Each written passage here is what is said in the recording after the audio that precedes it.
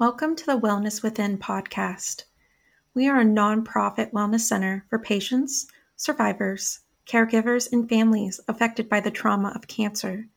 We provide a wide range of services that enhance an individual's ability to experience quality of life.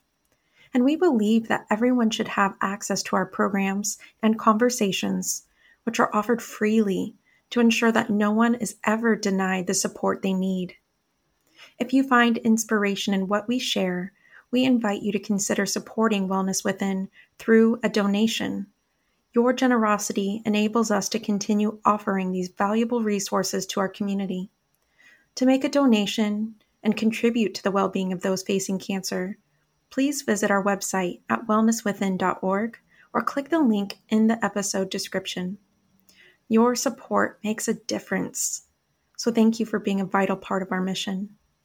Together, we empower whole person well-being, bridging gaps, and reconnecting to what is most meaningful.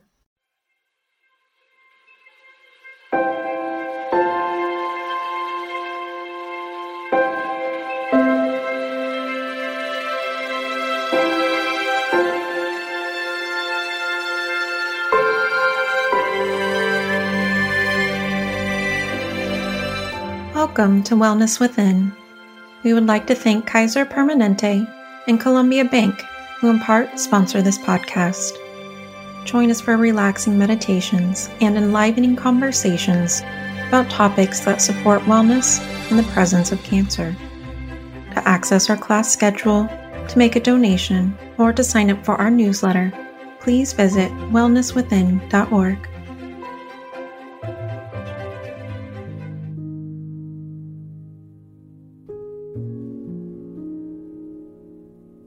Hello, Wellness Within listeners. I'm Patti Brown, founder of Wellness Within. And today I just want to take a few minutes of your time to give you some brief reminders about when you're in a situation where you're caregiving for someone you care about, someone in your family. This is a topic that is near and dear to me, so I really wanted to do this. And especially ahead of the upcoming holidays, I really think this is important just to give it a little bit of time to sink in what I'm going to share. First, let me say, it is easy to lose sight of these reminders that I'm going to talk to you about. Tending to the care of someone you care about can sometimes be all-consuming, and sometimes we don't even recognize that it is consuming us. And if you're like me, I'm an empath, or if you've been suddenly thrusted into a position to care for a family member, please take heart to my message that I'm going to give you here. One thing I really think is important is that when I read this a while back, I thought it was pretty significant. And according to the National Alliance for Caregiving, 86% of care partners are untrained. That means you and me, and who comprise of they, we simply learn as we go. All of us, 86% of us, we're learning as we go. Hence the rationale for learning about some reasonable tools for self-care. No one could ever understand the layers of emotions and physical demands of being a care partner. Of course, the person you're caring for would rather not be in this situation. And of course, you want to do everything you can for the person you love. But here you are. And again, remember, you're new at this. And so you're going to be learning as you go. So hopefully you can heed some of these tips. I can tell you for myself, when I was a care partner to my mom, in her last 2 years of life, let me just say, I was also in the infancy of the stages of starting Wellness Within. My health, it took a hit, both on my emotional well-being and my physical. I was exhausted. I had lost my appetite, I lost weight, I had difficulty sleeping, and even concentrating. But I knew I was pretty resilient. I mean, after all, I lived through enough life to know that I could do hard things. I could endure. I can play catch up. I can always catch up on my sleep another day. I'll be fine. And all those other mind-body stressors, well, I'll figure it out later. Well, there's some misconceptions that, I don't know about you, but I know for me, that I was experiencing. So let's see if you relate to any of these. How about, have you ever said this to yourself? I'll sleep and eat and find time for joy later. Well, there is no catch-up time. When you're in it, the toll of ignoring signs of emotional and physical demands, if left unchecked, run a high probability of causing you future issues with your health, your relationships, and other things. Another one is minimizing your needs. I did that a lot. Believing that your person's needs are far more important than yours because you're not enduring what she or he is, and whatever your needs are for your own self-care, well, we tell ourselves they're just not important right now. Your self-care is imperative now more than ever. The danger in this kind of self-talk is you risk completely losing yourself. It's as if you're a machine, not a whole person. You're not even really in your body. Sometimes I know I can remember not even feeling my body. I was just doing what I needed to do to keep my head above water, to take care of all the needs that I had to take care of in my life. Here's another one. If I check in with myself and take a little break, I'm going to lose my momentum. I don't want to unleash all those emotions.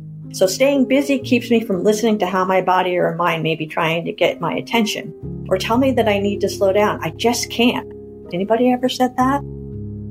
The I have no time to take care of myself scenario doesn't mean these symptoms will go away. They just don't. It just means at some point, something will break.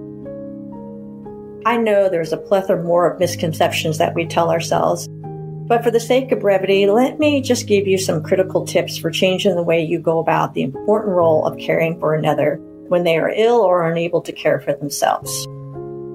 So first, design guardrails for yourself. And what do they might look like? Well, scheduling time every day to check in with yourself. Those of you who follow Wellness Within know we're really big on mindfulness and meditation and breath work. So I'm going to tell you one of the first things that I knew these tools. They were near and dear to me. I trained on them, but still I didn't always heed to my own advice. But I can tell you now, these are important. So some days, sitting quietly, taking mindful breaths, close your eyes and do a brief body scan, check to see if your shoulders are raised up, reaching up to your earlobes, and then bring them down. Check to see if you're clenching jaw. Half the time you don't even realize that you're clenching your jaw. Unclench it. And then what about your face? Remember, there are 43 little muscles that comprise your face. We tend to keep a lot of tension in our face and we don't even realize it. So what's important to do is soften as best you can. And sometimes sitting with your eyes closed and taking those mindful, slow breaths can really be helpful. And here's another one that I find has been instrumental for me. Scheduling time to go out in nature, even if it's just a walk around the block. It's really important to change the scenery for yourself and get outside, whether it's looking up at the sky or feeling the breeze against your cheeks, just doing mindful walking, feel one foot in front of the other, because that's really what caregiving is about. One day at a time, one foot in front of the other, one step at a time. Okay, this next one is the hard one, and I know I struggled with it as well.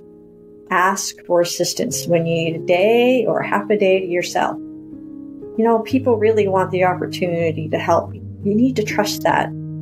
But you need to be specific in what you're asking someone for what it is that you exactly need. Like calling a friend or someone or friend of this person you're caregiving. Can you come over for a few hours? Can you read to my person? Can you talk with them? Maybe just watch a movie together? Really think about the things that you can do so that you feel like you're still managing the care and taking care of your person, but being specific about what you know they would like so that that person can come in and be really helpful when you can take a break for yourself. Okay, here's another biggie. Setting boundaries. It's a word that I know is overused sometimes for a lot of people, but boy, it is really, really important when it comes to being a care partner. Even if you love to cook, this is just an example. Even if you love to cook, take time off. You don't need to cook every single meal. You need to take time off for all the responsibilities. It can be really helpful to give yourself a break. Order takeout at your favorite restaurant or your care partner's favorite restaurant. Enjoy that. And so they can enjoy a meal together and you don't have to do cleanup and you don't have to worry about anything. Maybe even you can just sit and talk to each other without any of these extraneous things and demands. All right. One of these other ones that I like to talk about just ever so briefly is to recognize how guilt might be at play. Sometimes we feel really guilty when we really want to take care of ourselves, and we feel selfish. And there are other driving factors that sometimes are pushing us to abandon ourselves in our own self-care. I really want to be mindful of that. Sometimes I think it is part of why you lose yourself in caregiving. You get trapped in this unending cycle of unhealthy boundaries. And that is a detriment to you in the long term for your own health. So please be mindful of that. Guilt is not helpful, not even to your person that you're taking care of. So in the end, I hope that some of these tips will be helpful in this upcoming year or years of being in a situation where you're caring for someone else that you love. It is really vital for you and for the person that you're taking care of that you really do employ good self-care techniques. You're a better caregiver when you're taking care of yourself.